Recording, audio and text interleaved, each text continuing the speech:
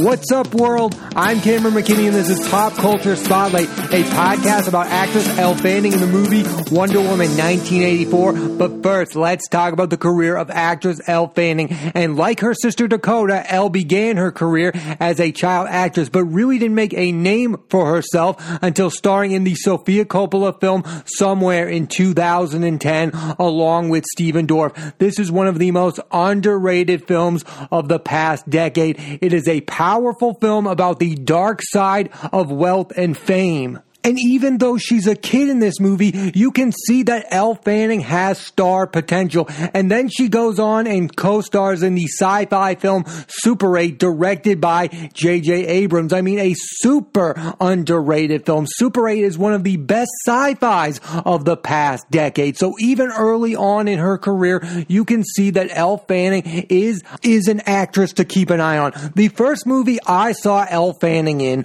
was Cameron Crowe's We Bought a Zoo, a film that I thought was going to be a masterpiece that stars Matt Damon, Scarlett Johansson. I thought, wow, this film is going to be incredible. It's from the director of so many good movies, but ultimately that film does not work for me at all, except one thing about that movie: Elle Fanning's performance. She completely steals the movie. She's the only interesting thing in that movie, and in an otherwise bad film, she's the only brilliant aspect of it. And then after that, she co-stars with Angelina Jolie in Maleficent, a film that I think is super underrated. I am one of the very few people that love the film Maleficent, and I don't think it gets enough love. It's so much better than some of the other Disney live-action films. It's way better than Beauty and the Beast, the live-action version, and it's way better than the live-action version of The Lion King. I really love the film Maleficent, and it's basically because of the chemistry that Elle Fanning has with Angelina Jolie. Fanning also had a supporting role in the critically acclaimed film Trumbo, along with Bryan Cranston and Diane Lane, and re-teamed with director Sofia Coppola for the film The Beguiled, along with Nicole Kidman, Kirsten Dunst, and Colin Farrell. Think of the star power that Elle Fanning is getting to act with at such a young age. She starred in films with Matt Damon, Scarlett Johansson, Nicole Kidman, Colin Farrell, Angelina Jolie, all before turning 20 years old. In 2018, Fanning gave her first leading performance in the indie film Teen Spirit, which I think is a criminally underrated performance by Fanning. She completely carries this film. She should have got more award buzz for this performance. And this past year was a huge year for Elle Fanning. In 2020, she starred in the film All the Bright Places with Justice Smith, and starred in one of the best television shows of the year with Nicholas Hoult, The Great.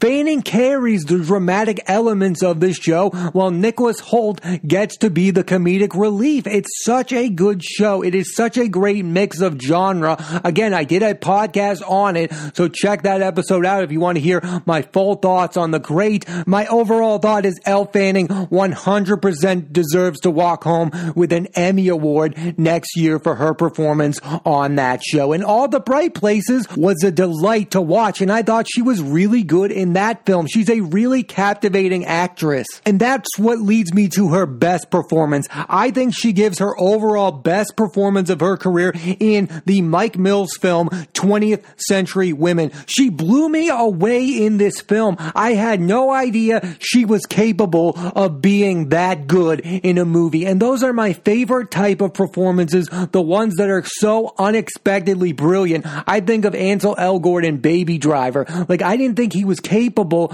of being that good of an actor. I didn't really think that highly of him before that. Now, I had really liked Elle Fanning in We Bought a Zoo and Maleficent, but I had no idea what she was capable of doing. And then I saw 20th Century Woman, a film that I watched because Annette Bening was in it, because Greta Gerwig was in it, but it was Elle Fanning who completely steals the movie. It's one of the best supporting performances I've ever seen, and it completely changed my views of Elle Fanning and had me completely excited for her career. And for the most part, since that movie, she's really lived up to the hype, and I think that's the most exciting thing about Elle Fanning. She is only 22 years old and has already given so many memorable performances in movies and TV shows, and I think she's at the beginning of a brilliant career. She's not at the end. She's not even at the middle. She is just starting to break through as one of the best actresses of her generation, and I think in the coming years or decades, we might consider her the very best of her generation. I think she's someone who's capable of winning Oscars, Emmys. I think she's capable of being the best actress working today. Her career is not only exciting because of the past work, which is brilliant, but it's the potential that it has. She has the potential to be the breakout movie star actress of her generation. I mean, already Elle Fanning has worked with some of the best filmmakers working today. J.J. Abrams, Sofia Coppola, and Tony McNamara. I mean, these are some of the best new filmmakers, and they are really using her effectively in their projects. I mean, just look at the two films that Fanning has made with Sofia Coppola. It's two of the very best films directed by Sofia Coppola. Somewhere and The Beguiled. Her performance in The Beguiled is so good. Her scenes with Colin Farrell are fantastic. I absolutely love that movie. Upcoming projects for Elle Fanning include season 2 of The Great, which I cannot wait for, and the movie The Nightingale, where she will co-star with her older sister, Dakota Fanning, for the very first time. I mean, when we think of sister celebrities, we think of the Fanning sisters. I mean, Dakota has starred with some of the biggest movie stars ever, like Sean Penn and Robert De Niro, and Elle Fanning is following in her footsteps. And Dakota has recently done some interesting projects, like The Runaways with Kristen Stewart and Michael Shannon, and Quentin Tarantino's Once Upon a Time in Hollywood with Brad Pitt, Margaret Qualley, Leonardo DiCaprio, Margot Robbie. Dakota Fanning was really good in that movie, so it will be exciting to see the two Fanning sisters on screen together for the very first time. Here's a list of Elle Fanning movies and shows that I definitely recommend you watch: Somewhere, Super 8, We Bought a Zoo, Young Ones, Maleficent, Trumbo, 20th Century Woman, Teen Spirit, All the Bright Places, and The Great. Watch these projects to understand why Elle Fanning is one of the most exciting actresses working today. Now let's switch gears and talk about the movie Wonder Woman 1984. Here's a quick synopsis. After the events of the first film, Diana now lives among regular people, and while being Wonder Woman, works at the Smithsonian, and there her and a colleague identify an item that is later revealed to be the Dreamstone, an ancient item that grants any wish with a cost, and struggling businessman Maxwell Lord sees the stone as his big opportunity to finally become successful. Wonder Woman 1984 was one of my most highly anticipated films of the year. I was super excited when I heard it was going to be on HBO Max Christmas Day. So that night, I watched this movie thinking it was going to be a masterpiece, and sadly it was not. But first, let's start with what I liked about the movie. Here's the good of this film. Gal Gadot is really good playing the character, even in some of these not so great movies like Batman vs. Superman and Justice League. And in this, she has some good moments as the character. Like, I really enjoy Gal Gadot as Wonder Woman. I think it's super good casting. She's super believable as Wonder Woman, and when she's on screen as the character, she's super effective. Another thing I like about this movie is Pedro Pascal. I think he's really having a moment. He's really good in this as Maxwell Lord, the over-the-top villain, and of course the Mandalorian. So this month, or this year, the end of the year, has really been Pedro Pascal's time to shine, and he's really taking advantage of it. I also really like that DC is trying to make these villains so over-the-top insane. It's like Ewan McGregor in Birds of Prey. That's what Maxwell Lord is doing. It's like a cartoony version of a supervillain. The problem with his character is that it fits in more with a Adam West Batman movie than it does with Wonder Woman, but that's fine because I think the performance is enjoyable. And even though I don't like her character at all, I can admit that Kristen Wiig is pretty good in this movie. I think I wasn't expecting Kristen Wiig to be super effective in a superhero film.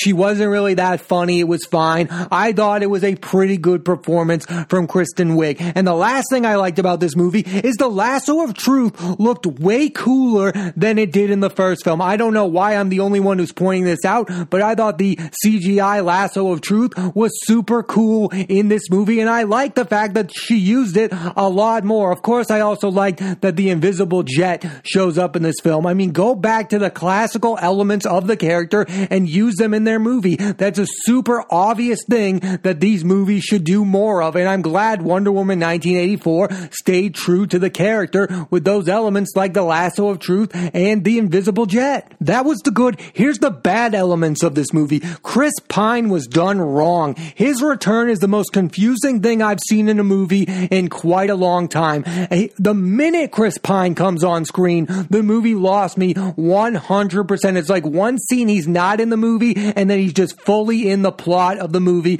without explanation. I was baffled by how they brought back this prominent character to their prominent franchise without any care. I had no idea what was going on from that moment forward. And I'm a big fan of Chris Pine. I love him in Star Trek. He's great in Unstoppable, and I love him in Into the Woods, and he's super great. It's probably one of his best performances is in the first Wonder Woman film. But here, I just couldn't keep track of what was going on with that character. I was so confused. Another bad thing about this movie is the world building. I think the most important thing about these superhero movies is to get me invested in where the character arc is at and where they are as a person and even the setting. And this film fails at that. I don't know why Diana Prince is in Washington. I don't know what her character has gone through these past decades. I don't know why I should care about this character right now. And the only reason I know this movie is set in the 1980s is because the film is called Wonder Woman 1984. There's no other explanation of what's going on with the character. This movie doesn't feel like a sequel to Wonder Woman at all. The first one feels grounded in a plot that makes sense as much as a plot of a superhero movie could, and then this one is like full-on cartoon. It makes no sense. I understand a lot of people are defending this movie by saying it's super funny. Well, that doesn't feel at all tied with the first film at all. That was the good and the bad. Here's the ugly of Wonder Woman 1984. First off, that battle scene with Cheetah is just not what you want to see. It's not interesting at all. It's one of the worst action sequences. I almost fell asleep watching that. So over the top boring. And as I talked about in the synopsis, there's this item called the Dream Stone, and the minute the stone appears, the plot of the movie becomes so obvious. We are at a point with these movies where I shouldn't be able to tell where they are going to go in the first 25 minutes, especially in a film that wants me to invest 2.5 hours of my life to see where this character is going to go. You need to confuse me a little bit. There needs to be some secrecy around the plot while I'm watching. I can't just figure out the entire movie in the first 20 minutes or I'm not going to be invested in the characters. I'll be the first to admit, if this movie came out in 2005, I'd probably think it was a masterpiece because the other films I was getting around that time was like Eric Bana's Hulk, Ben Affleck's Daredevil, and Chris Evans in the Fantastic Four. So I probably would have thought this movie was super cool. But in recent years, I've gotten films like Deadpool, Avengers Endgame, so many superhero movies that are far superior to this film. Even Birds of Prey is a better movie than Wonder Woman 1984. I also find it super ironic in a movie that's messages you shouldn't try to have it all. It feels like this movie, Wonder Woman 1984, is trying to have it all. It has its Wonder Woman, it brings back Steve, but it gives me zero explanation. It just has a bunch of things that these blockbusters usually have without explaining itself. It tries to have it all. It should have been a lot less in this movie. So for a movie that's messages, you shouldn't try to have it all as a human being. Its major flaw is that Wonder Woman 1984 tries to have it all, and it has it all without having an interesting plot whatsoever. Like bringing back Steve without a proper explanation is inexcusable without giving it a real good enough reason for it to happen. It doesn't make sense. Like, for instance, a lot of people say Marvel movies are better, and one of the reasons why Marvel movies are better is because they explain why things are happening. Remember when Red Skull just shows up in Infinity War, a character that had passed away way. He was given a reason for coming back to life. If Marvel brings back an important character back to life,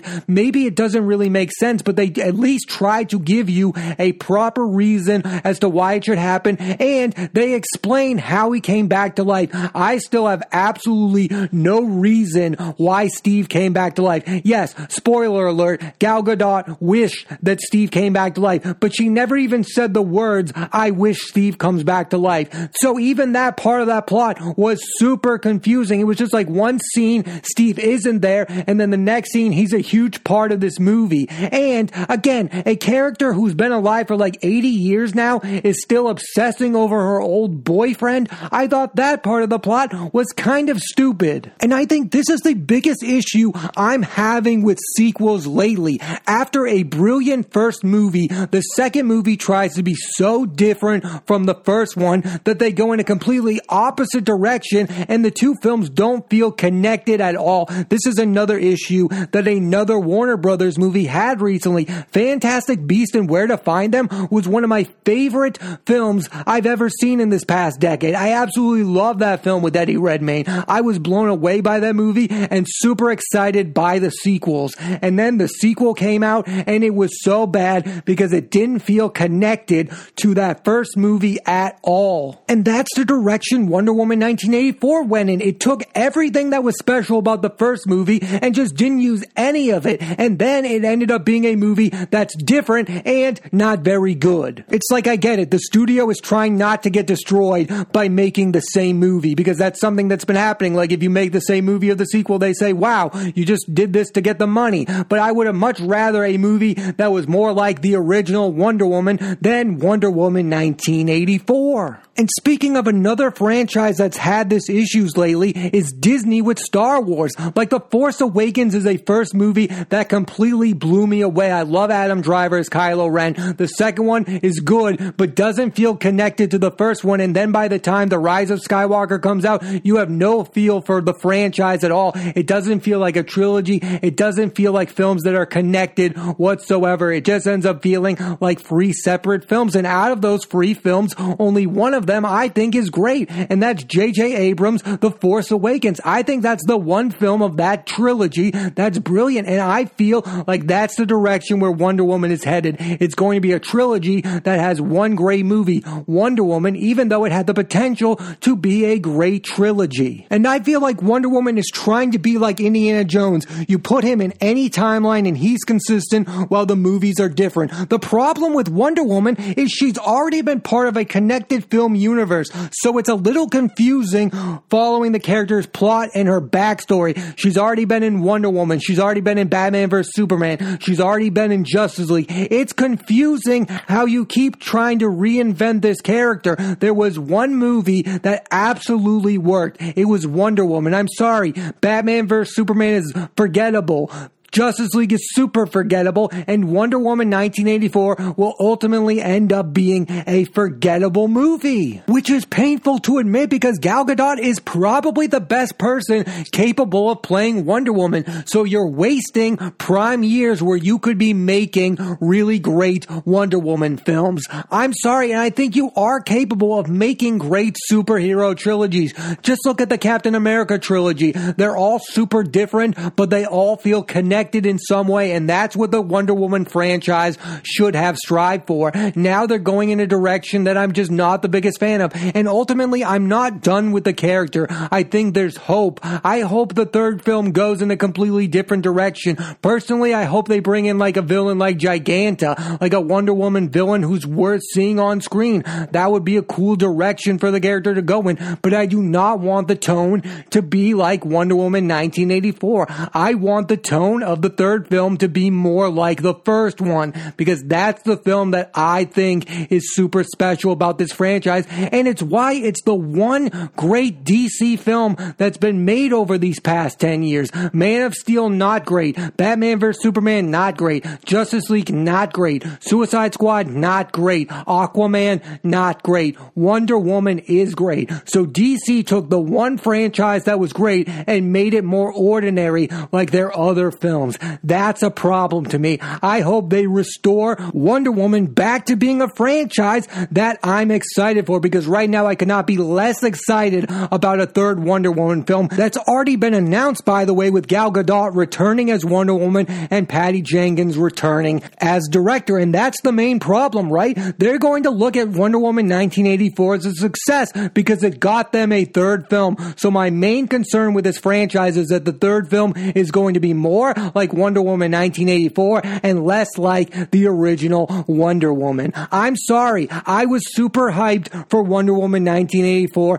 and sadly, this character in this film did not live up to that hype. Thanks for listening to this edition of Pop Culture Spotlight. I'm Cameron McKinney. There'll be a new episode of the podcast every Thursday on Apple Podcasts and iTunes, and this week I put the spotlight on actress Elle Fanning and the movie Wonder Woman 1984. Next week I'm putting the spotlight on the movies Dark Waters starring Mark Ruffalo and Pieces of a Woman starring Vanessa Kirby. So tune into that and please rate, review, and subscribe.